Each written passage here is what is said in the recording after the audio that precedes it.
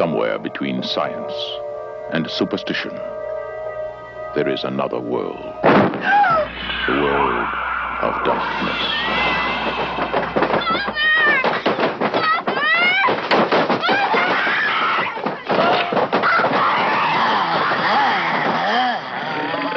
Nobody expected it. Let's see what Nobody believed it. And nothing could stop it. There are no experts. You probably know as much about possession as most priests. Look, your daughter doesn't say she's a demon. She says she's the devil himself. I'm telling you that thing upstairs isn't my daughter. Now, I want you to tell me that you know for a fact that there's nothing wrong with my daughter except in her mind. You tell me you know for a fact that an exorcism wouldn't do any good. You tell me that!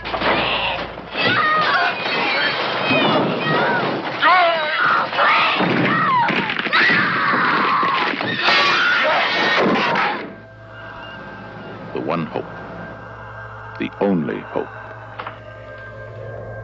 The Exorcist.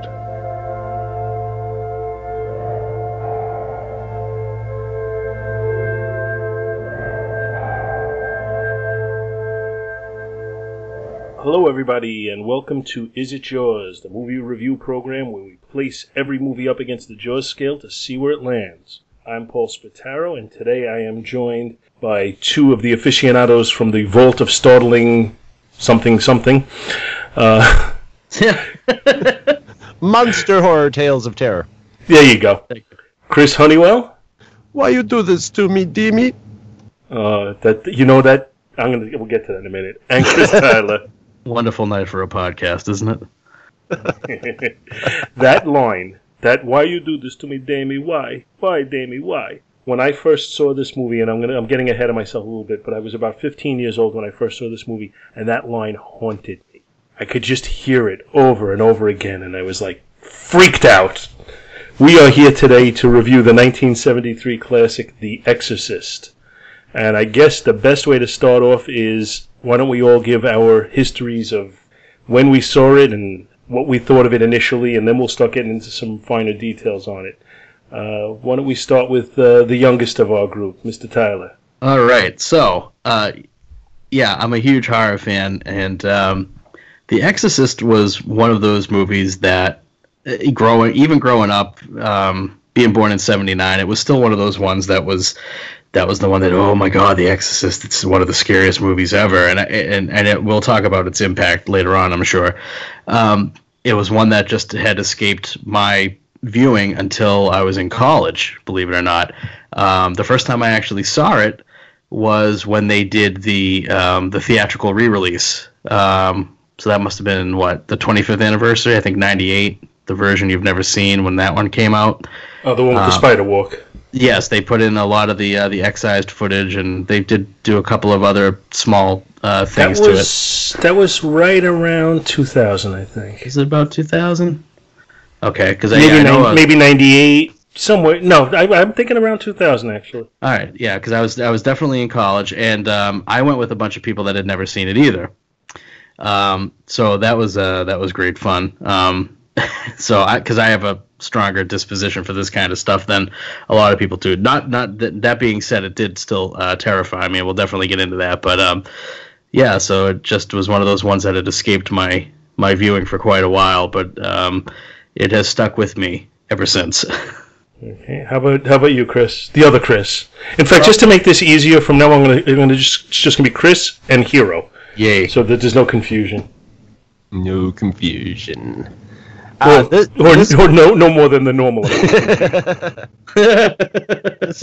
This one was one. I mean, it's legend. When it first came out, I was 5 years old, and my dad would have let me watch anything if he had his druthers, but my mom would have had me watch nothing, if she had her druthers. So there was no way at 5 years old I was going to see The Exorcist. There hadn't, but I'd heard about it. Like I had an aunt, Jennifer, who's not religious at all and was actually kind of the party girl of my aunts, and she had 2 kids, And when she went, and this is the stuff I'm hearing before I actually see the movie, is she had 2 kids, and she went to see the movie, and it freaked her out so much she made them wear crosses around their neck so they wouldn't get possessed for like months afterwards. And then I would see scenes from it on TV and read about it, and you would hear reviewers and people saying like, this movie might be a little too intense for like most people, blah blah blah. And so in my mind, it was hyped up. And when it finally came on like regular TV, there was a weird thing back in the broadcast days, and some channels took advantage of it. And you two might have actually seen more of it being around larger urban areas, because they would often take advantage of it more. But local TV stations would, after midnight, it was called Safe Harbor Hours. And sort of short of showing like, softcore porn or porn, you could show an R-rated movie or something if it was after midnight without getting in trouble with the FCC. And so they showed it like at 8 o'clock at night, but it was a cut for TV version, and my parents wouldn't let me watch it, but I was already scheming. I knew that they'd been advertising that they were going to show the uncut version after at midnight, 12:01, The Exorcist uncut and with minimal commercial interruptions. So I rigged up in my room in my closet. I hung blankets along the door of my closet to mute the sound, and snuck my TV in there like a week earlier. So it was just established that was where my TV was hanging out, like I wasn't using it. And then like went to bed that night and just like lay awake till midnight and crept into my closet and watched The Exorcist, and was even more intense actually than it was in my imagination. How old were you at this point? I had to have been like 8 or 9 probably, something like that. But I already knew about all the R-rated movies that I planned on watching, someday whenever I got the chance somehow. This was really before VCRs or HBO, but I would go to the library and I could read the like horror books, adult horror books about horror there, without having to have like my mother over my shoulder. So I knew about all these movies. I was waiting to see A Clockwork Orange, but who knows how I was gonna ever see it. But hopefully it would come on TV sometime. But yeah, and then there I was at 2 o'clock in the morning, scared out of my wits, and nothing. It was a secret, so I was like, I just had to crawl back into bed. I remember actually years before that, hearing the stories and seeing the scene of Linda Blair, getting totally freaked out because I could hear my sister down the hall. She had like a chest cold and she was like sleeping in her room and like breathing. I was like, oh no, my sister. Stop! You're scaring me. But nowadays, I may have been right. That may have been when it happened. Now, I remember when this was in the movies. This was out in 1973, so I would have been 10. And I remember my mom and dad and my aunt and uncle going to the movies to see it. I was home at the time. They weren't quite ready. Although my parents were fairly liberal as far as what movies they'd let me see, they weren't going to let me see this one. And I remember listening to them talk about it after they got home. And the stories that were going around, and I assume they're apocryphal and that they're not reality, but the stories that were going around were that there were actual cases of women or a woman who had a miscarriage in the theater watching this movie because she was so terrified. I remember hearing that story. Wow. And I remember, like, that stayed with me. I just thought, oh my God, that must be so, like, terrifying, this movie. Then, I said I was 15 earlier, but I guess I was either 16 or 17 because my senior year in high school, which was 1980 or 1979, I graduated in 80, it was re-released to the theaters, and I ended up going to see it with some friends. And by way of background, at the time, there had been a small fire in my house a couple of weeks earlier. and I wasn't able to sleep in my bedroom because of some of the smoke damage that was done in there, and it was being repaired. So I was actually sleeping in the living room on the couch for a couple of weeks while that was being done. And I remember coming home from the movies, and I was absolutely besides myself with fear. And I sat on the couch, and I left the light on, and I didn't sleep a wink that entire night until whatever time my mom got up and came down to have a cup of coffee, which was probably 7 o'clock in the morning. And then I was able to roll over and go to sleep for a little while because someone else was downstairs with me. I was terrified. This movie just literally just scared me senseless. And then, just to take the story a step further, one of my nieces who's into horror movies saw this, years later when she was old enough to see it. And I remember her saying, "Yeah, I thought it was funny. I was laughing when I saw it." And I was just like, "Are you crazy?" I don't understand that either. And I was hoping that would get brought up. I don't know when this one turned into a parody of itself by no reason other than people thinking it's silly. I don't get that. I think the difference between, when it came out, there was nothing like it. And even the idea of, like, demonic possession was sort of, something that was on the fringes of, like, people who read weird, UFO books and stuff like that. So it wasn't a generally, even, like, people who are Catholic, it wasn't a big, and the way it was handled, it was, And this makes me want to not like this movie, because just out of principle, because I hate it when the fact of the matter is as if it wasn't a horror movie, it's just an incredibly made movie. So then it was, it got Academy Award nominations and was acknowledged, and it's just like it pisses me off because it's just like, why does it have to be this horror movie? Why can't we acknowledge horror movies like this? But it is such an almost perfect movie, but if you watch it now, there's been so many copies of it, parodies of it, stuff that's grosser than it.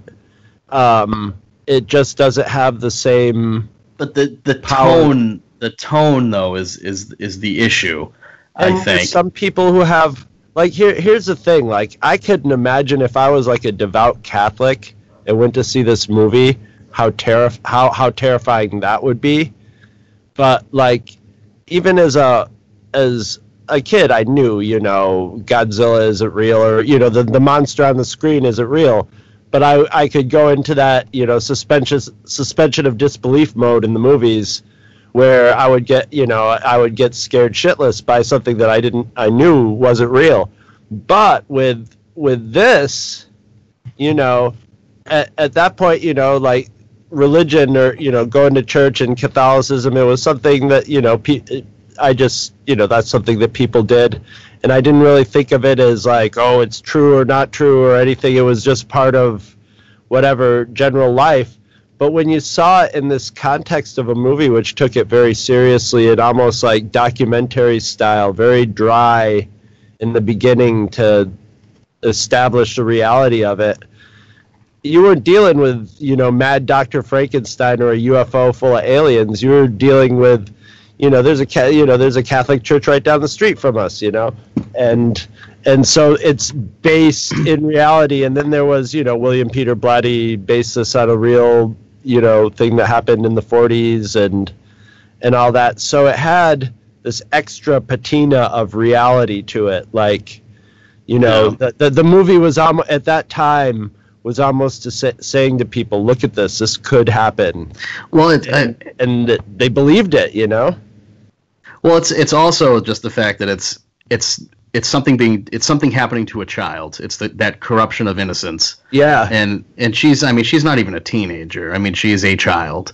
And it's done so gradually, and it's small things where, okay, it doesn't seem like a demonic possession.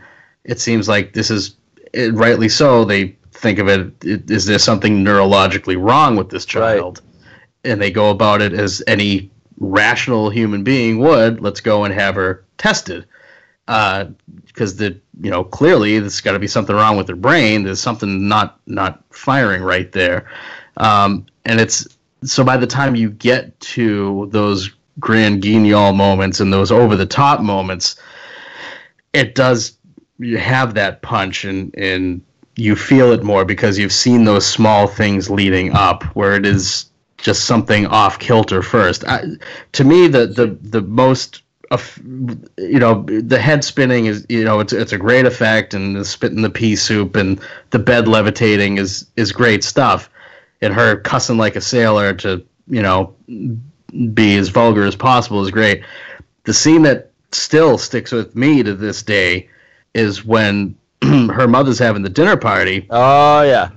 And she just walks in and, Reagan's downstairs, and, it seems like we have a guest. And she turns and looks at the astronaut and says, "You're going to die up there," and just pisses on the floor.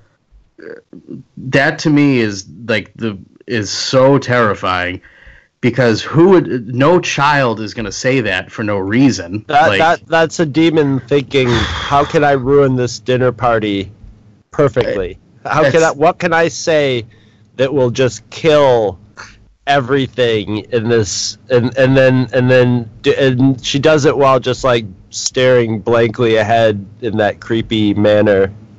Yeah, that's the one where I felt my blood run cold watching it the first time, and I still do. The voice isn't there. But it's the demon playing a child. The demon's using her voice to just, "You're gonna die up there," and yeah.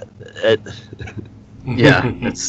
Now, I think just to kind of bring us back a little bit to where we started, I think the viewing of this as comical is attributable to one of two things in my mind.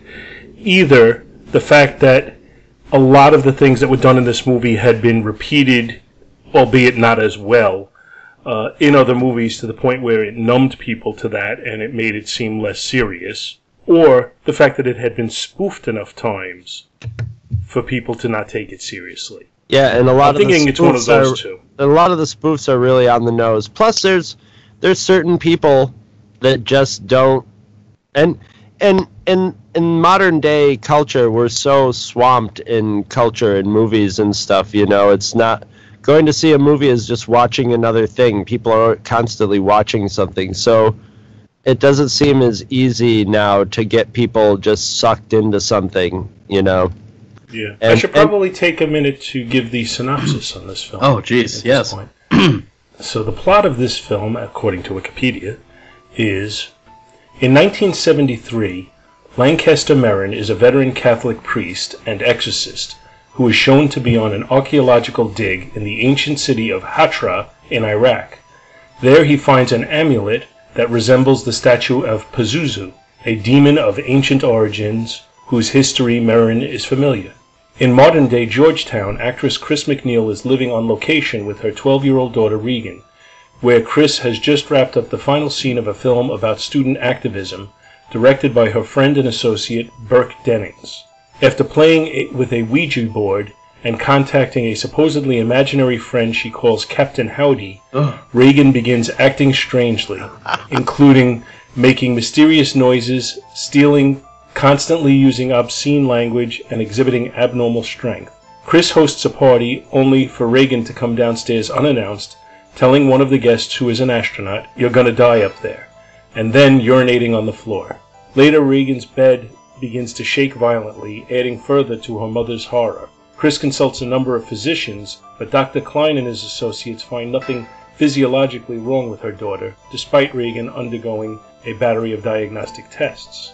One night when Chris is out, Burke Dennings is babysitting Regan, only for Chris to come home to hear he has died, falling out the window. Although this is assumed to have been an accident, given Burke's history of heavy drinking, his death is investigated by Lieutenant William Kinderman, who interviews Chris, as well as a priest and psychiatrist, Father Damien Karras, who has recently been emotionally shaken after the death of his frail mother. The doctors, thinking that Regan's aberrations are mostly psychiatric in origin, recommend an exorcism to be performed. Chris arranges a meeting with Karras. After recording Regan speaking backwards and witnessing the apparent effect of a sacrificium of her flesh with the words "help me" on her stomach, Karras is convinced Regan is possessed. Believing her soul is in danger, he decides to perform an exorcism. The experienced Merrin is selected for performing the actual exorcism with Karras present to assist. Both priests witness Regan perform a series of bizarre, vulgar acts and confine her to her bedroom. They attempt to exorcise the demon, but a stubborn Pazuzu toys with them, especially Karras. Karras shows weakness and is dismissed by Merrin, who attempts the exorcism alone. Karras enters the room and discovers Merrin has died of a heart attack. After failing to revive Merrin, the enraged Karras confronts the mocking, laughing spirit of Pazuzu, tackling the demon to the ground. At Karras' furious demand, Pazuzu then possesses Karras, leaving Regan's body. In a moment of self-sacrifice, the priest throws himself out the window before allowing Pazuzu to compel him to harm Regan, and is himself mortally injured. Father Dyer, an old friend of Karras, happens upon the scene and administers the last rites to his friend. A few days later, Regan, who is now back to her normal self, prepares to leave for Los Angeles with her mother. Although Regan has no apparent recollection of the possession, she gives Father Dyer a kiss on the cheek. Kinderman, who narrowly misses their departure, befriends Father Dyer as he investigates Karras' death. At that point, we cue Tubular Bells, and I get goosebumps and don't sleep for a couple of days. Yeah. I was actually in a car that got totaled when we were listening to Tubular Bells. It's second to me in horror movie themes, only to Halloween. Ooh, yeah. It has to be up there because of it, and it's so not what you think of when you think of a horror theme usually, and I think that's why it's so great. Well, it's just eerie. Well, it also has gotten copied a lot, you know. That when you think position of the is now a horror trope. I mean, the Phantasm music is very much like that. To me, the most evocative horror movie themes are this one, Halloween, Psycho, Jaws. Jaws I think transcends horror, so I don't even think of it as a horror theme. And I was thinking The Omen. Oh yeah. Those are the music. Like the music from Jaws doesn't give me that inner fear or discomfort level. I find it almost exciting to hear the music from Jaws. but the music from these movies actually just makes me start looking over my shoulder. Yeah, it hits that subconscious thing, and I can't remember what it the technical term for it is, but it does make the hair on the back of your neck stand up. Yeah, it's a great score. I actually was thinking about it, and I'm thinking, The Exorcist was Jaws before Jaws. It was the big, was the huge. It wasn't. This was more than a hit movie. This was a whole cultural phenomena for a while. It was the definition of what you want to see if you want to see the scariest thing you're gonna see. Mm-hmm. Until Jaws came out and sort of became even more so of a blockbuster. You see, but Jaws to me, as I said, Jaws kind of transcends horror. Jaws is more than a horror movie. Jaws is a horror movie. It's an adventure film. Horror, action, adventure, drama. Yeah, there's more to it than horror. This is, to me, a pure horror movie, but there's no lightness in this movie. There's no lightness in Jaws. There's only one moment that's kind of a chuckle, and it's a chuckle of relief, and that's no rats. When Carl lights up the lighter, or he comes in behind them when they're in the attic and startles them, and then they see it's just old Carl, and he tells them no rats. I'm just thinking there's also the scene with Kinderman where he asks for the autograph for his daughter. Oh, and then he has to sheepishly say, "Well, it's really for me." That's a lighthearted moment. It's not an out comedy moment, but it's lighthearted in its own way, and it just kind of relieves some tension. Yeah, I don't even see. That's the thing. You couldn't even, if you did anything to lighten this, it would strip away a lot of the effectiveness of it. Yeah, no. This is Jaws. When it gets serious, it can get serious. But it's just people getting chomped up. This one, your everlasting soul is in danger. And you also have you don't just have the possession part of it, but the fact that it's a possession of a 12-year-old girl with her mother desperately trying to figure out what's going on in a world that doesn't believe in possession. There's just so many levels of that really just kind of hit home. And I just think that's one of the wonderful things about it, because everybody wants to be dismissive of the idea that this is real. Even the Catholic Church wants to be dismissive of it to a large extent. And the doctors, when they even get to the point of suggesting exorcism, they're not suggesting it because they think she's possessed. They're thinking of it from the perspective that she's got some sort of psychological problem, and that the exorcism might be like a placebo that would convince her that the demon was gone. Right. And a lot of this I remember when I was a kid, I read the book too, and the book's really good too. The book it's similar to The Godfather. It's very readable, but the movie sort of transcends the book even. And there was another book that went along with it that William Peter Blatty wrote that was sort of the making of the movie, but it was more of the process of the conceptualization of the movie, and like had a bunch of early scripts and stuff.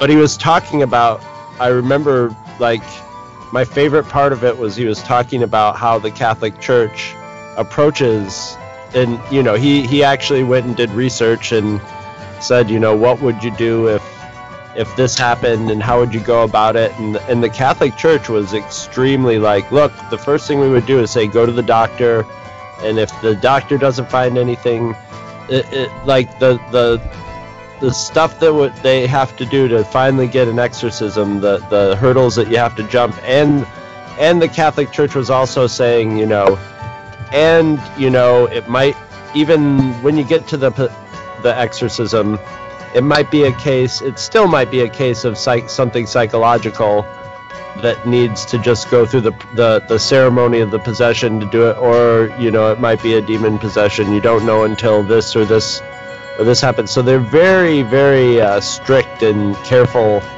about doing it. And I'm sure they also didn't want to get the reputation as, you know, doing weird, you know, supernatural rituals and stuff like that. But I don't know. I think when The Exorcist came out, it was a great help to the Catholic Church, you know. It got a lot of seats in the pews, you know, after that, and a lot of publicity. There was a lot of argument over whether the Catholic Church was going to condemn it or, you know, or applaud it for being realistic. And it's funny because, you know, I don't really, it's so hard to say this the right way. I don't really think of such things as actually happening. And yet, I remember at whatever I was, 16 years old or so, thinking, I'm never touching a Ouija board again. So let's talk a little bit about the cast in this one. Now, there was apparently a lot of people were talked about for the roles in this thing. Ellen Burstyn has the lead, but I know one of the people who is considered for it is kind of interesting because I think she's so similar that it would have been almost exactly the same movie, and that's Shirley MacLaine. Yes. But there was also apparently Jane Fonda, Audrey Hepburn, and Anne Bancroft were also possibly considered for it. Anne Bancroft, Jane Fonda would have been a little too young and pretty. You know, not that the other ones were young and pretty, but they had that sort of young matronly look. You know, what's her name? Who played Nurse Ratched would have probably been good. Louise Fletcher. Louise Fletcher, yes. She probably would have been great in the role. Not that Ellen Burstyn wasn't great, but Ellen Burstyn was great. If Shirley MacLaine did it, I think I can almost see it being almost exactly the same portrayal, though. You know, you could almost see the same sort of reaction out of them. So I heard they asked Stanley Kubrick to direct it at one point. Yes. Ooh, that would have been. I don't think it would have been as scary. I think it would have been a really great, interesting movie, but it wouldn't have been the same. I think that it was the perfect fit with directors. But we're talking about Cat. I think it's everybody ended up. I mean, it's iconic now, so of course they all look perfect. But I mean, visually, everybody. I mean, Karras. I mean, he's just that perfect hangdog look. You could see, almost feel the like weight that he feels in his face as he's walking around, you know. And it's got that 70s bleak, you know, his home life and, you know, his mom and on the subway and just New York, or not New York, it's DC, but it's just like urban hellscape. Well, apparently for the role of Father Karras, they were also considering Jack Nicholson, and then they had actually signed Stacy Keach for the role. Oh, that man. could have worked too, yeah. Nicholson's too well known. Well, Nicholson's too Nicholson, you know. Well, apparently Paul Newman wanted the part. He's too. I think he was too. Paul Newman's too good looking to play the part. Well, yeah, and I you know, when you do a movie like this, you kind of don't want people thinking that's Jack Nicholson. You want them to. Yeah, well, that was one of the things that was written in the notes as I was reading about this, was that they really didn't want faces that people were going to recognize. And Jason Miller, who was great in this, I think his performance is absolutely, like, just note for note perfect. You know, his claim to fame was that he wrote the play That Championship Season, and he had acted in that, and he had directed that, and so he was really more known as a playwright than as an actor at that point. Now, he was nominated for Best Supporting Actor, and I think rightfully so. I don't know what won that particular year, so I can't say if he was robbed, but he was nominated, and I have, like I said, no doubt in my mind that he deserved it. He had a smoother Sylvester Stallone feel about him, to me. And they even comment that he looks like a boxer. Yeah, like a more busted up like Sylvester Stallone. But I mean, it would be totally plausible that a young priest would have had, growing up in a poor neighborhood, would have been like a boxer when he was young. Yeah, he's not it's his where he went to the seminary was probably different than where Lancaster. Well, yeah, went he to looks the like, cemetery. what I'm saying is, he looks like he grew up poor and and probably had to be tough, growing up. He's got that tough but resigned sort of thing, like before he was a priest, he probably could have, done really good in some brawls, and probably had. Yeah, probably. Yeah. Now, you mentioned Father Merrin. It's hard to believe. He was made to look like he was 70 years old at the time. Max von Sydow. He was in his early 40s, and the makeup is just perfect because he looks like he's in his 70s. I never questioned for a second. I never thought that he was a younger man. And now he's in his 70s. What's funny is old man makeup nowadays should be even better, but like whenever you see someone made up as an old person, like in Prometheus and stuff, you're just like, hey, what's up with this? It's like it's instantly, subtle. what's up with this guy? I never even thought about that Max von Sydow was that young. I didn't know that they had to make him up to do that. It was I just figured he was born 70 and he stayed 70 his whole life. I think of those old actors like that, the ones that like, they get that like that perfect patina at a certain age, Clint Eastwood and stuff. So I always think of them as like coming out of the egg at like 53 years old, He also, it's funny because he's listed very high in the credits. His part is relatively small when you think about it. Yeah. But effective. He's especially the title in the character. Beginning. Well, yes. But in the very beginning when they show him in Iraq and he's picking up that stone, and then he sees the statue and he's kind of like mystified by it, and the statue is of the demon that ultimately possesses Reagan. So it's all connected there. Yeah. But it's just kind of bothers me even talking about it. I always kind of felt that like that incident where whatever was happening there between him and Pazuzu, that was sort of what instigated Reagan. So, like, he was there investigating. So he somehow loosed Pazuzu, and Pazuzu possessed Reagan to lure him into fighting him. So in some way, I always, the way from when I first saw it, I always thought that Max von Sydow was I always figured you know, in movie logic, from when I first saw it, I always figured that's why he died, because he's the one, you know, that was sort of his penance for you know, he had to save Reagan, but at the same time he wasn't going to get away with it, you know, with his life, or he actually didn't save her. No. That was his penance for wreaking havoc on this poor kid, who's just a random kid who's just, I think the only thing that nailed her was the old Ouija board. We had a Ouija board in our house. You want to hear freaked out?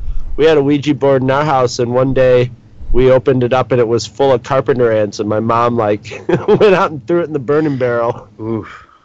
Yeah, that's kind of freaky. So, and I guess the one piece of casting we should talk about a little bit is Linda Blair. Now, to some extent I feel bad because I think this role may have ruined her life. I think she's been troubled ever since this movie. Yeah, but she was for a long time. They were trying to get her. I imagine, you know, that her parents were either through her or like stage parent, like would have just kept trying to get her in movies, and she would have still ended up in prison bimbo movies eventually anyway, you know. She would have just been in a different movie, but I mean, and the thing about Linda Blair was she wasn't like a great actress. She was an appealing actress once she got going, but she did such a game job of pulling off, and she looked so baby-faced and innocent, and you know, I mean, a lot of that performance is also Mercedes McCambridge. Yes, she does the voice. So yeah, and that's a lot of it. So Linda Blair was saying, you know, she wasn't saying, you know, the horrifying lines that Pazuzu was saying. She was, you know, saying. Well, she was, but then they dubbed them over. Well, yeah, but I seem to remember that they like fed, you know, she was saying stuff like, you know, your mother drinks Coke in hell. Oh yeah, or something like that, and they would just dub Mercedes McCambridge over with the real stuff. I do think there is either in a documentary or even footage on YouTube where it has the lines as delivered by Linda Blair. Yeah. Oh, that would be fun. Don't watch it. Don't ruin it for yourself. No, yeah, that's why I like when I rewatch this. I always watch the original version. I've never seen the cut back. You know, the back walking one. I've seen the scenes. I've watched the clips of them, and when I watched them, I was like, I don't buy that they cut that scene out, that back walking scene out of there because it was too frightening at the time. And they had to take it out. They did in it. I think that's just the tale that's spun around it and was a good story too to when they cut it back in. But I thought it was too overt and like took away from the scariness. But it's scary, you know. It's a scary scene in the context of like if you're talking The Ring or something, or people who like find, you know, the face coming up to the screen really fast and going Rah! Scary, and the, you know, crab walking is a big thing in modern horror, so maybe that's why it was touted as being. But I found it took me out of it, so I was like, I'm not going to watch that version. I'd rather watch it in its completely serious state. Speaking of. Well, I don't think it takes away from the movie at all, to be honest with you, having watched the extended version. But I also don't think it adds anything. Right. It's no more or less scary because of that. So it was probably. I can't even go as far as to say it was a good cut, because, you know, it was a good cut in that it didn't hurt the movie to take it out.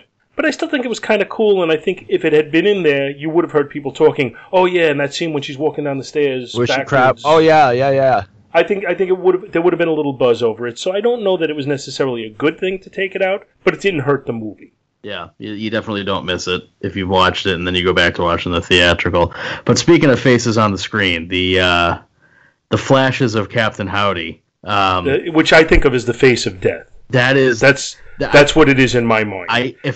Anytime that pops up on like one of those screamy videos, or if I watch the movie, that's the image that makes it impossible for me to fall asleep.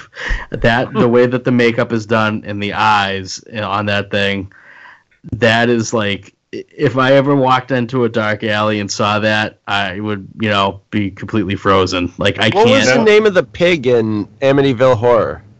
Oh, I don't remember. I don't remember. Was that pig Captain? I think that pig might have been Captain Howdy too. I know Captain Howdy too, but Captain Howdy also. I know it's a Twisted Sister song as well. So, but I would, as I was doing some reading up on this before we got on, there was apparently some comments about, in the reviews of this movie where they talked about that as being like subliminal images, and William Friedkin was kind of insulted by it. Subliminal means you wouldn't see it. Exactly, that was his comment. If it was subliminal, you wouldn't be able to talk about it because you would have never seen it. It was overt. Yeah. So it can't be overt and subliminal at the same time. Exactly. There's some. He's got some single frames in there though. He's got some single red frames, and doesn't he have words too? Didn't he have like death and a death's head and other shots of Captain Howdy? And like I'm pretty sure there are some single frames in there, but nobody's ever been able to prove either way that your brain actually catches that and registers it.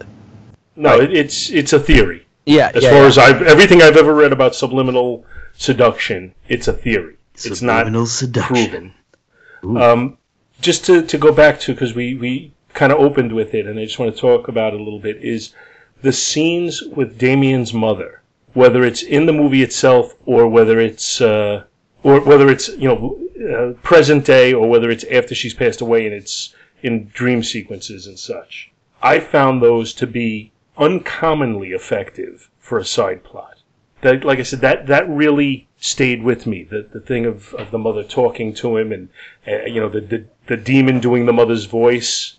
It really did. I found it to be very, very effective, and I'm curious if I'm the only one, or the demon was mocking him with all the the palpable in here with us, palpable guilt that he felt, and sadness with this whole situation with his mother, and the just like dogged determination to just like be the good son and muscle through it and stuff. And even the scene with the got a quarter for an old altar boy father, was just a little poke at his guilt.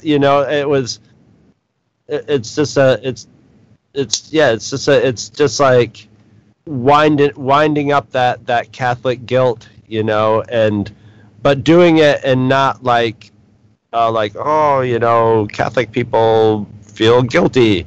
It shows you just sort of the life he's living, and on top of it he's having kind of a crisis of faith on top of it. So he's just miserable, and then going into a horrible situation, which of course is going to be the thing that's going to give him his faith back, of course, for a short time. Yeah. But enough time. Apparently, in filming this, Friedkin took some liberties. Yeah, he was a jerk. Yeah. He the one story that comes to mind is that the pea soup when she projectile vomits into Damien's face, in the rehearsals it always hit him in the chest, and that's what it was supposed to do. And then Friedkin had it changed without telling Miller. So that's why he looks totally disgusted. Like it was to get that look on his face. The oldest trick in the book. They did it in Alien. Alien, yeah. Gotta do what you gotta do. And I also I heard like he used to bring like a one of the like prop pistols in and just blast it off every once in a while to keep people on their keep people's adrenaline flowing. Yeah, or to get the shocked look out of them, to get them to jump. Yeah. Yeah, Ellen Burstyn got her tailbone broken, too, when she gets pulled up against the wall there. Oh, smacked up against the wall. Oh, yeah. they pulled Yeah, the rig I was read set that as well. too hard. Oh, She they got had her all yanked wired wicked up? hard. Yeah. And that's the scene they used in the movie, which Yep. angered her. Hey, She was man. really in pain. Use it. I don't understand that. I would, as an actor, I'd be pissed and I would be like, I'd go up and be like, hey, I want a little, maybe a car in my driveway would be nice for this. But, I don't know. If you're an actor, whatever, it's like, okay, that hurt. But, hey, you got it on film. Why not, It's going to look great. Right. Ask George Miller after, Road Warrior. Well, that's like with the stuntmen. It's like if somebody dies during a stunt, they're like, you leave it in the movie. Like, that's why they're here. I think after a while, most stuntmen probably, write that in their will and stuff. If I die, make sure you leave it. Tell everybody that I would have wanted it that way. Like, that's part of the stuntman's code. Like, you get injured or die during a stunt, that's you keep it in the movie. I cannot see how there'd be a stuntman in the world who would enter into that job without having that, without knowing that first anyway. So, and being part of the appeal of it too, in some way. Just, but not Ellen Bernstein. I looked up stunt woman. I looked up for the record. In that year, Best Supporting Actor, the nominees were Randy Quaid for The Last Detail, Oh, Jesus. Jason Miller for The Exorcist, Jack Gilford for Save the Tiger, Vincent Gardenia for Bang the Drum Slowly, and the winner, which I can't argue with, John Houseman for The Paper Chase. A shroud, Mr. Hart. Shroud. That was also an iconic performance, so I can't really argue. Well, of course, if Miller had won, I wouldn't question that either. The Academy does not want to give genre movies Oscars, and if it's a really good genre movie, they'll nominate it. Only recently has it happened, and it's usually still grudging makeup and and special effects awards and stuff. Return of the King that. got Best Picture, didn't it? Linda Blair and Ellen Burstyn were both nominated as well. William Blatty won for Best Screenplay, and the movie was nominated for Best Picture as well. The Sting won. I can't argue with that. And William Friedkin was nominated as director. Well, the Last Detail is one of those movies that's on my list of shame of movies that I've always wanted to see and have never seen. I've heard that movie is amazing. That's one I have to admit too. I've never seen it, but I even remember when it was in the movies, hearing about it. So it's probably one I need to sit down and watch sooner or later. What's next on our list for this? The Wikipedia page has the box office for it, and then it has it converted to 2017 dollars based on inflation. Would either of you care to wager a guess as to what the 2017 inflation take would be on the overall box office? Okay, so I'm going to say 250 million. I'll go a little lower. That's with the inflation factored in? I'm with the inflation factored in. Yeah. I'll go a little lower. I'll say 200 million. Okay, now this is according to Wikipedia, so you have to take it for what it's worth. The budget, legitimately not changed for inflation, was $12 million. Which is pretty expensive for then. Yes, yeah, that was a fairly high budget. The box office, which I assume is worldwide, was $441.3 million. Is that including all the re-releases? Well, it just says box office. It probably is. Okay. I would guess. The box office as factored in for 2017 inflation was $1.862 billion. Okay. Holy. Yeah, that's... I guess I win under Price is Right rules, but... $1! If we're on the Price is Right, you're coming in to bet on the showcase. Now go play Plinko. All right. But that's pretty amazing. Yeah. Oh, and I didn't mention, also in consideration to play Father Merrin was Marlon Brando. Oh, my God. No. I mean, it would have been great, but no. It's like I remember when Land of the Dead came out, and I was like, heard that Dennis Hopper was in it, and I'm like, oh no. Like John Leguizamo, he's a known actor, but he can sort of disappear into a role.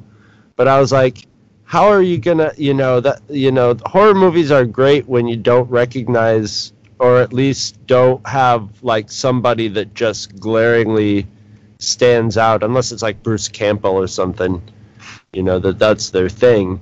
But you want people that you think of as just like some guy, and Marlon Brando, and Marlon Brando would have been like, can we have a monkey in this scene? And I really think I need a monkey. See, the thing is, I think Marlon Brando would have done it tremendously. I think he would have been great in the part. But oh yeah, he would have. He would have like joined the Catholic Church and worked his way up to method learn his role. I think Max von Sydow was perfect. Arthur Miller was in seminary. So Jason Miller, sorry, not Arthur Miller.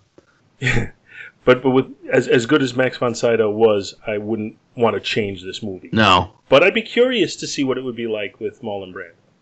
It would definitely have a different feel somehow. I think the role of Father Merrin would have felt more as part of the centerpieces of the movie than it did. He feels very supporting actor-like in this movie. I think he would have seemed like one of the more central characters. Think about his role in Superman the movie. I mean, he's on screen for 5 minutes? Yeah, but then his and presence yet he is always seems like felt. A pivotal character. His presence is very strongly felt throughout the movie. And I think the same would probably hold true here. Even though the part would be smaller, he takes the screen, to himself. And also when Marlon Brando's in a movie, everybody talks about that movie. I mean, when Superman was coming out, they're just like, it's Superman with Marlon Brando, It sort of overshadows everything, and that's bad for suspension of disbelief walking into the theater. The less you know and the less you recognize, the better off you are with a horror movie. The less you're thinking about like, ooh, Marlon Brando's put on some weight, or I wonder if it was crazy on the set. There's so many things that could send you, even through a stupendous even a stupendous performance by Marlon Brando could overshadow everything else. And like I've always felt that this was Karras's story in the movie as far as the priests go, and that Merrin was just he was a character, but he was kind of a plot device. He wasn't, I never felt invested in him. I didn't, I was worried about what was going to happen to Karras, Yeah, well, you don't feel it at all because he doesn't really have a character arc in the movie. No, he doesn't really have any moments where you understand what he's like inside. However, he is critical to the movie because he's the one who kind of sets Pazuzu off, and at least to some extent, he's who Pazuzu's after. Yeah. I mean, but then, go ahead. No, that's it. But and that's the thing. He is the prime motivator in some ways, but he's the prime motivator so that Damien can have his story arc, even though he's the supporting character. It's about. Well, there's like the cosmic battle going on between Merrin and Pazuzu, and then there's the more down to earth, characters of the mother, the daughter, and the local priest. The more down to earth priest, and that priest is there to get the daughter back. That's where he's focused, and the mother and the daughter, and Merrin is on. Merrin with Pazuzu, it's personal. This time it's personal. That's one of the things about this movie is for a horror movie, there's an uncommonly large number of storylines that are going on at the same time. You have Father Merrin's battle with Pazuzu. You have Damien's story arc, which is complex, where he's going through a crisis of conscience because of what went on with his mother. He's also trying to deal with not only his guilt from that, but trying to help this young girl. The one thing, it kind of escaped me when I watched it that I picked up from the synopsis is at the end of the movie when he sacrifices himself. He sacrifices himself by taking the demon inside of him, and then he's fighting with the demon, and he throws himself out the window. And that's all I saw as I watched this movie, until I read in here where it says, he sacrifices himself because the demon's about to make him hurt. Oh yeah, Linda Blair. And when I watched it, you do see that, and for some reason that escaped me. Oh, so the level of self-sacrifice is huge. Yeah, he's about to throttle her because he's already given her the business trying to. But he gave her the business because he was giving Pazuzu the business. Yes, this is after the demon comes into him. Exactly. So you would think you could see he's got the look. He's got the makeup on his face that he's possessed, and he starts looking down at her like he's going to do something. Yeah. Then his face turns back to its normal appearance, and that's when he throws himself out the window because he fought off what the demon was trying to get him to do, which I just think is terrific. And like I said, the subtlety of that escaped me until I read it, and then I saw it, and it was like, oh yeah, of course. How did I miss that? But in addition to those storylines, you have the mother and daughter storyline. You have the Catholic Church storyline with them trying to, or the medical community, both of them, trying to deny that this is a reality. You have, Lee J. Cobb, who's a terrific actor on his own, investigating this thing, who's just kind of a side plot through the whole thing. Yeah. And has some great lines. You'd think they almost had a young Quentin Tarantino come in and write his dialogue for him. Yeah, and I mean that's not even to go into the other ancillary stuff. Just the desecration in the church and the fact that the astronaut does die up there. It's like, or even the German manservant and his fight with the director, who's calling him a Nazi. That director reminds me of the character that was Rosemary's confidant and friend in Rosemary's Baby crossed with Arthur. He reminds me of what's his name, John Hurt? Yes. He's like if John Hurt played Arthur in To me, it's like you combine John Hurt and Burgess Meredith. Yes, definitely. Oh man. So I watched this again for us to talk about it, and I hope all the listeners appreciate that I'm going to be stuck having nightmares again. That's why I only watched a few scenes, because I wasn't going to be able to watch it during the daytime. I started to watch it during the day, but I wasn't able to get through it because of things interfering. So then last night I sat down and I watched it right before I went to sleep. Yeah, hell no. Not always a good idea. Hell. This and Alien and John Carpenter's Prince of Darkness are like the only three things where if it's too late and it's too dark and I'm too alone, there's not a shot in hell that I'm watching it. Well, one thing I would like to mention is with The Exorcist, the sound design on this, you wouldn't even have to watch it. If you just had it playing, the sound design in this is so... And there's little things, like there's the sound of like when he's opening up the jars of holy water, and you can hear, it's just, you can hear the detail of the sound, but all the while there's always that raspy wheezing. But it also, but it almost sounds like two or three people wheezing a little off of each other, and it's just constantly creepy. There's always and sometimes it's dead silent, and which is something movies often just don't like to do. No. And it works. If the sound design was not as good, or not that good at all, it could have ruined this whole movie. And instead, it almost doubled the groove factor of it. Well, when you talk about that like wheezing sound and everything, that combined so well with the appearance of the room to be bitterly freezing cold. Yeah. Yes. Which in fact it was. He had basically freezer units put into the room so that it would be you couldn't literally as cold CG as in that mist in those days. It looks great because it's real. Yeah. No, the people. I mean, when they walk in, their body language, I mean, gets cold. They don't even. I mean, the actors were probably like, "This is great. I don't even have to pretend it's cold. Yeah. I don't even have to worry about what my posture is." Here's a question for you guys. Have you guys ever watched Exorcist II: The Heretic? Tried. I've watched bits and pieces of it, and that was actually one of the next things I wanted to talk to you about was if just the plethora of sequels and reboots and things that this movie has had, and what you may or may not have seen at this point. I've seen them all, other than most of Exorcist 2, because it is. I love John It's a piece Borman. of work. I love Man. John Borman. I do too, It's, but that's... I was introduced to Exorcist II as, well, reading about it in the Golden Turkey Awards book and hearing how horrible it was.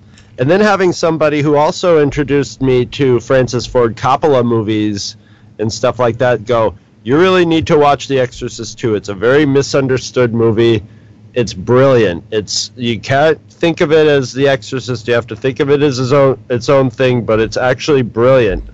And then I watched it, and I'm like, I really don't know what the hell you're talking about. I mean, there were points in it that, it's ridiculous in some points, and there's interesting things about it, but It's a gorgeous-looking movie, but, yeah, it's... All right, let's sit here and spin this wheel while the light's on you for an hour. And try to sell that one on an audience after the outright, marvelousness of the first movie.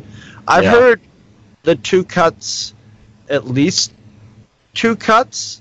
I think there's at least two cuts of Exorcist 3. Like, not just cuts, but there's like one version and then one that's refilmed with a different director. I wanted to see Exorcist 3 because because Jason Miller was in it. It's Exorcist 3. But you're actually thinking of the fourth one, Chris, where there were the two versions. Dominion is. There's two versions of one's Dominion, a prequel to The Exorcist, and I think the other cut is Exorcist the Beginning. I can't remember the names off the top of my head. But they were. I heard one of those is really good. They're actually both pretty good. The one that was released, from what I understand, is a little bit more commercial, and the other one is a little bit more artsy. They're both worth watching, actually. And they do. It does tell a good story in both versions. But yeah, one is a little more roller coastery. The other one is a little more like when you think of The Exorcist, and it is all about Father Merrin's first encounter with Pazuzu when he's a much younger priest. Have you? I'm sorry. Keep going, Chris. Yeah, I've seen them all. I got the whole collection. Outside of The Exorcist, which is an all-time classic, I have only seen the theatrical cut of Exorcist 3, and I would highly recommend, if you have not seen it, to see it. It is more of a psychological thriller than a full-blown. It definitely has its metaphysical elements. Supernatural. It definitely has that, but it is wildly engrossing, and it will haunt you. There is imagery in that is as haunting as the stuff in the original Exorcist. Let me just put it this way. So Kinderman is played by George C. Scott in it, and he's investigated. Oh yeah, I'm down for George C. Scott almost any time anyway. So, and he's basically, there's been a rash of murders, and he's investigating that rash of murders. And I don't want to give too much away because it is worth watching. But at some point, he is given a vision of hell, and it is terrifying. It is not what you would think of, and there is one of the best. So it's not like the end of the Gates of Hell, or what was that one Argento movie we watched? Oh yeah, no, it's not like that. You know what? No, it's not like that. It is. It's not as desolate as that. It's but it is deeply disturbing. Yeah, The Beyond, right? Was that The Beyond? Beyond, yes. Yeah, but it has that. You'll have that same gut punch of, oh God, if that is real and that's what it's like, I don't want to go there. So yeah, it's Well, that's what you want in an Exorcist movie. yeah. So Exorcist 3 is definitely worth watching. It's got one of the best earned jump scares I've ever seen, because it's not cheap, and it's not even a loud jump scare. It's a quiet jump scare. It has George C. Scott at his swarthy and manic best. It has God, I can't think of his name. Brad Dourif in it as a very pivotal character. It does also have Jason Miller in it. The director's cut or producer's cut, I can't remember, that just finally got released. I haven't seen it yet. Has more of Jason Miller in it. So I do need to track that down because I'm dying to see that. And I'm curious, and spoilers for anybody who's listening. How did they get around the fact that Father Damien died at the end of this? You'll have to watch. They do explain it though? Yeah. Okay. Have you watched the TV show at all? I have not. There's so much on my TV viewing schedule. I didn't even know it existed till I did a little reading for this episode. I didn't even know they made a TV show about it. I don't know. Yeah, I think with what we got with The Exorcist and with Exorcist 3, which actually isn't even the original title of that story. It's Legion is the name of the story. Which is based on the actual sequel that Friedkin wrote. Yeah, I believe the direct. Actually, I think the second cut that came out is Friedkin's preferred cut. Yeah, so it's don't think of it as in the same way, but yeah, you should watch that one because it's a really, really good story. Okay. Any other points that you guys want to make about the main movie before we get on to our rating? As a Catholic and as still a practicing Catholic, I don't know if people are subject to demonic possession. But if there is that 1% chance, or if it is even remotely a possibility, then it is the most terrifying thing I could possibly think of. Because it is something that is an existential pressure put upon you by something that you have zero control over. And that's what's terrifying about it. If it's going to happen, I think worse than being possessed would be having someone you know and love being possessed. Would almost be worse. Yes, well, that's what I mean. Yeah, it's terrifying, and if you're not of a religious persuasion, you can still watch this movie as you can still, if you're going to suspend your disbelief anyway and watch a horror movie. This movie persuaded a lot of religious people, at least for a couple hours. Yeah, which is that's a better record than a lot of churches can do, Yeah. So yeah, but this is one of those ones. That's a good way to do it too. Scare the holy hell out of somebody, Yeah, holy hell! If you haven't gotten around to watching this one by now, and if you're one of those people that can't take super intense stuff like that, I totally get it. It's still hard for me to watch it because of the subject matter. Yeah, you watch it over and over. Yeah, but if you're into horror and you haven't seen The Exorcist yet, don't read anything about it. Forget anything you've ever heard about it. Just sit down and watch the movie. Just do it. Which leads us to the pivotal question, and we'll start off with Hero. Is this Jaws? Absolutely. Let me give the Jaws scale. Oh, sorry. Gotta give the Jaws scale for every time. So if you're ranking it as Jaws, you're saying it's an all-time classic. Great movie. Very little, if anything, wrong with it at all. Jaws 2, solid movie, worthy of repeated viewings, but just not quite in that all-time classic level. Jaws 3, watchable, but nothing special or memorable. Jaws 4, a bad movie. Hero. Oh, it's absolutely. Is it Jaws? It's absolutely Jaws. Absolutely. There's no argument there. Come on. Yeah. It's 44 years old, and we're still. You and I, Paul, are still talking about it and still afraid to watch it at night before we go to bed. So, high praise. Nothing wrong with that. No, there isn't. I could sleep with the light on. I need my binky. Chris Honeywell. I mean, it's a resounding Jaws, and it's also like shares something with Jaws where outside of a few little details of life, but at the same time it doesn't suffer from not taking place at its time. They're both ageless, you know. You don't watch, at least I don't see either of them as being like dated at all. So it's just like, yeah, it's a timeless classic, and it's up there in the, you know, in the ranks of the movies that you just consider perfect movies, you know. Yep. I really can't think of a flaw in this movie. I can't think of anything that I was like, yeah, if I was a director, I would have clipped that out, or, you know, or I would have done this different, or this was. There's just nothing. It runs like a perfect machine. Yes, well, anybody who's listening, you would, if you listen back, you'd realize that we never said anything that we thought could have been done better in this movie. Yeah, no. So I'm going to make it unanimous. This is absolutely a Jaws level movie. This is certainly one of the greatest horror movies of all time. It is just a great movie. Yeah. You know, I would have to put it in that horror classification though, because I do know various people who just don't have a stomach for horror. They just, you know, can't handle it. And I would say this movie is not for them. They should not watch. I mean, this. if it's not horror, what is it? Yeah, well, exactly.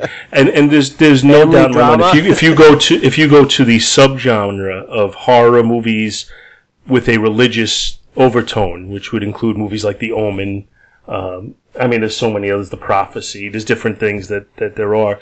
I would say this has to be the greatest of them all. This is the king of religious horror movies. Yeah, like I mean the Damien movies are great, but speaking of not aging well, you know, they don't age quite as well. Seeing as how, like, you know, the Antichrist should have took it over 40 years ago or whatever, but well, he does in the third one. Yeah, right. That's what I'm saying. But what was that, like 1982 or something like that, 1980 or something around there? When Sam Neill takes over the world. Yeah, and but I mean, you know, yeah, you just can't.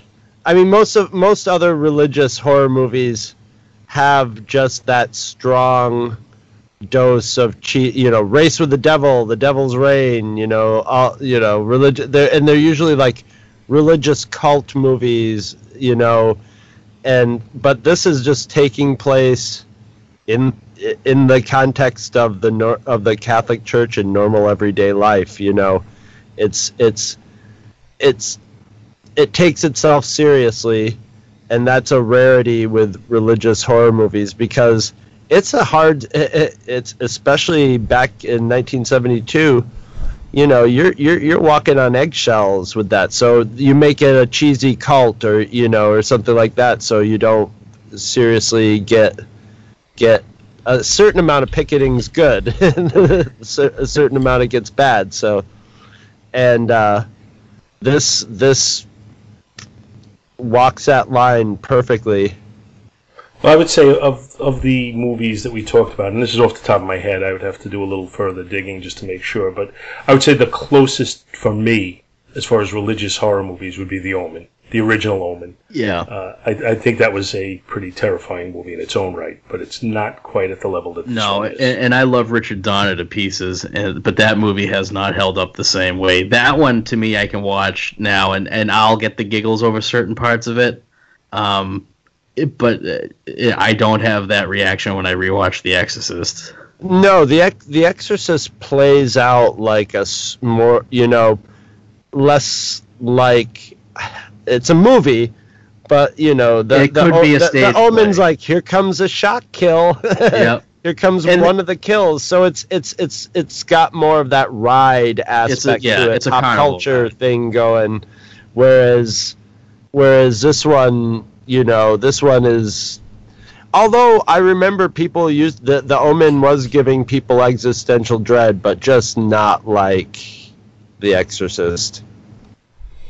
I didn't. Now before, not even seeing it, I was getting terrified over it. You know, with my sister wheezing. You know, that's the power.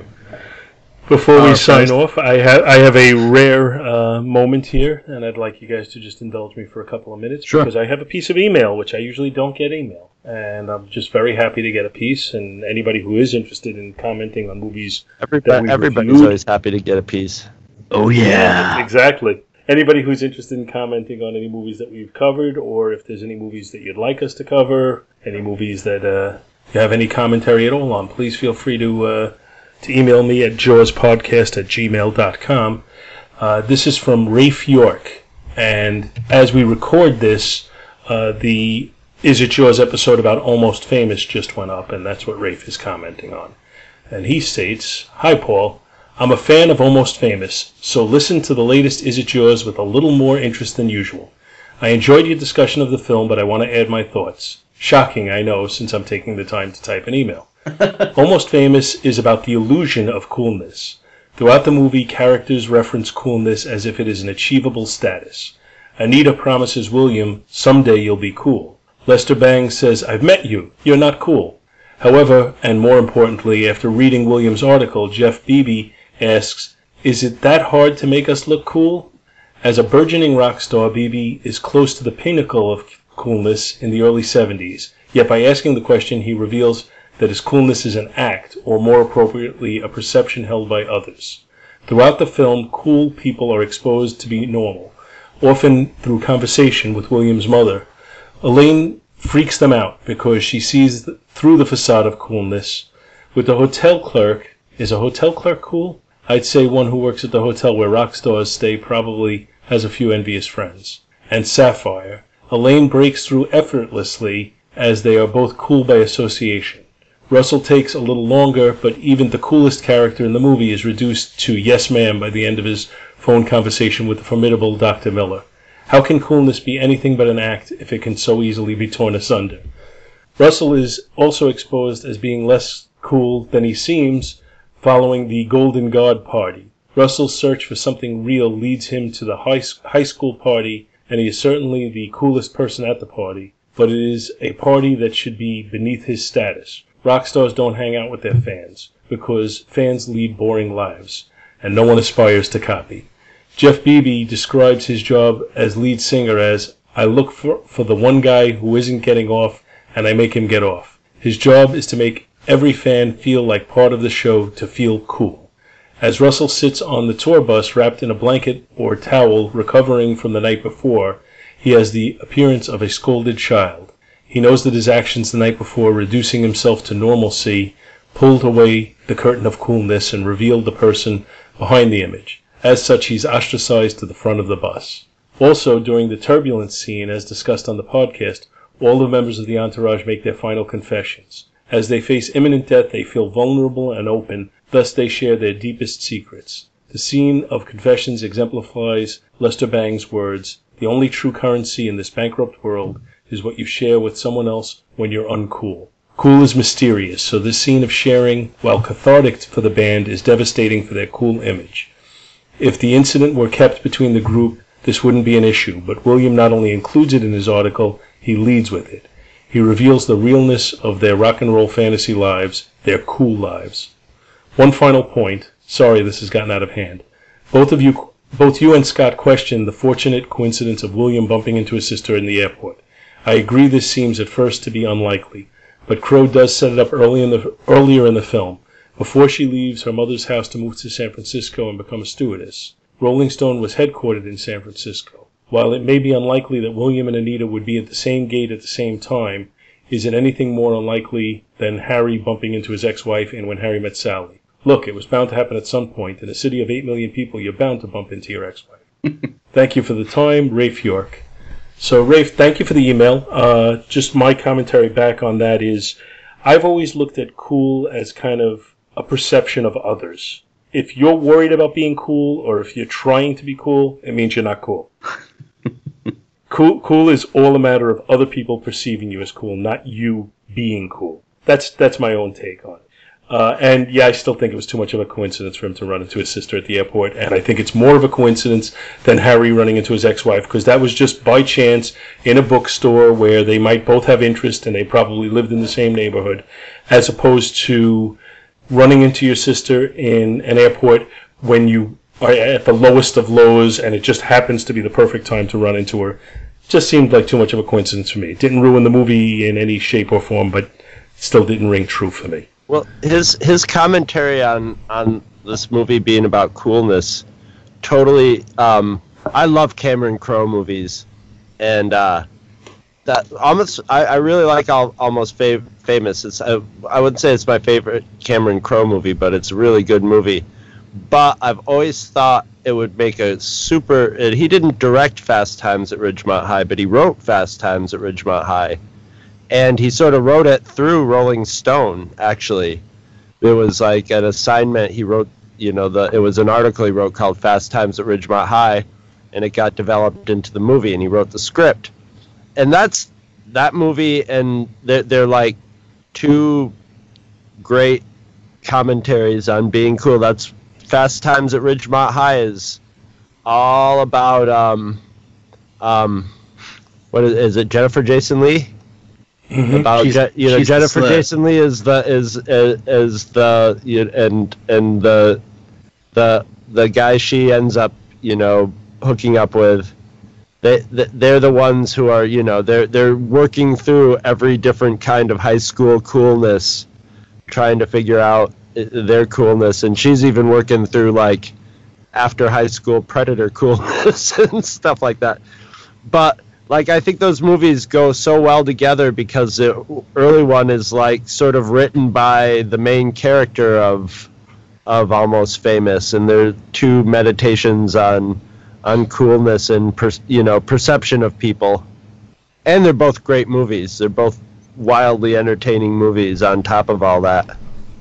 Yeah, I would agree with you on all of that. But that's it for this week's episode. So join us in 2 weeks when we'll review some other movie. Me and somebody. Somebody else. Say goodbye, guys. Goodbye, Bye, guys.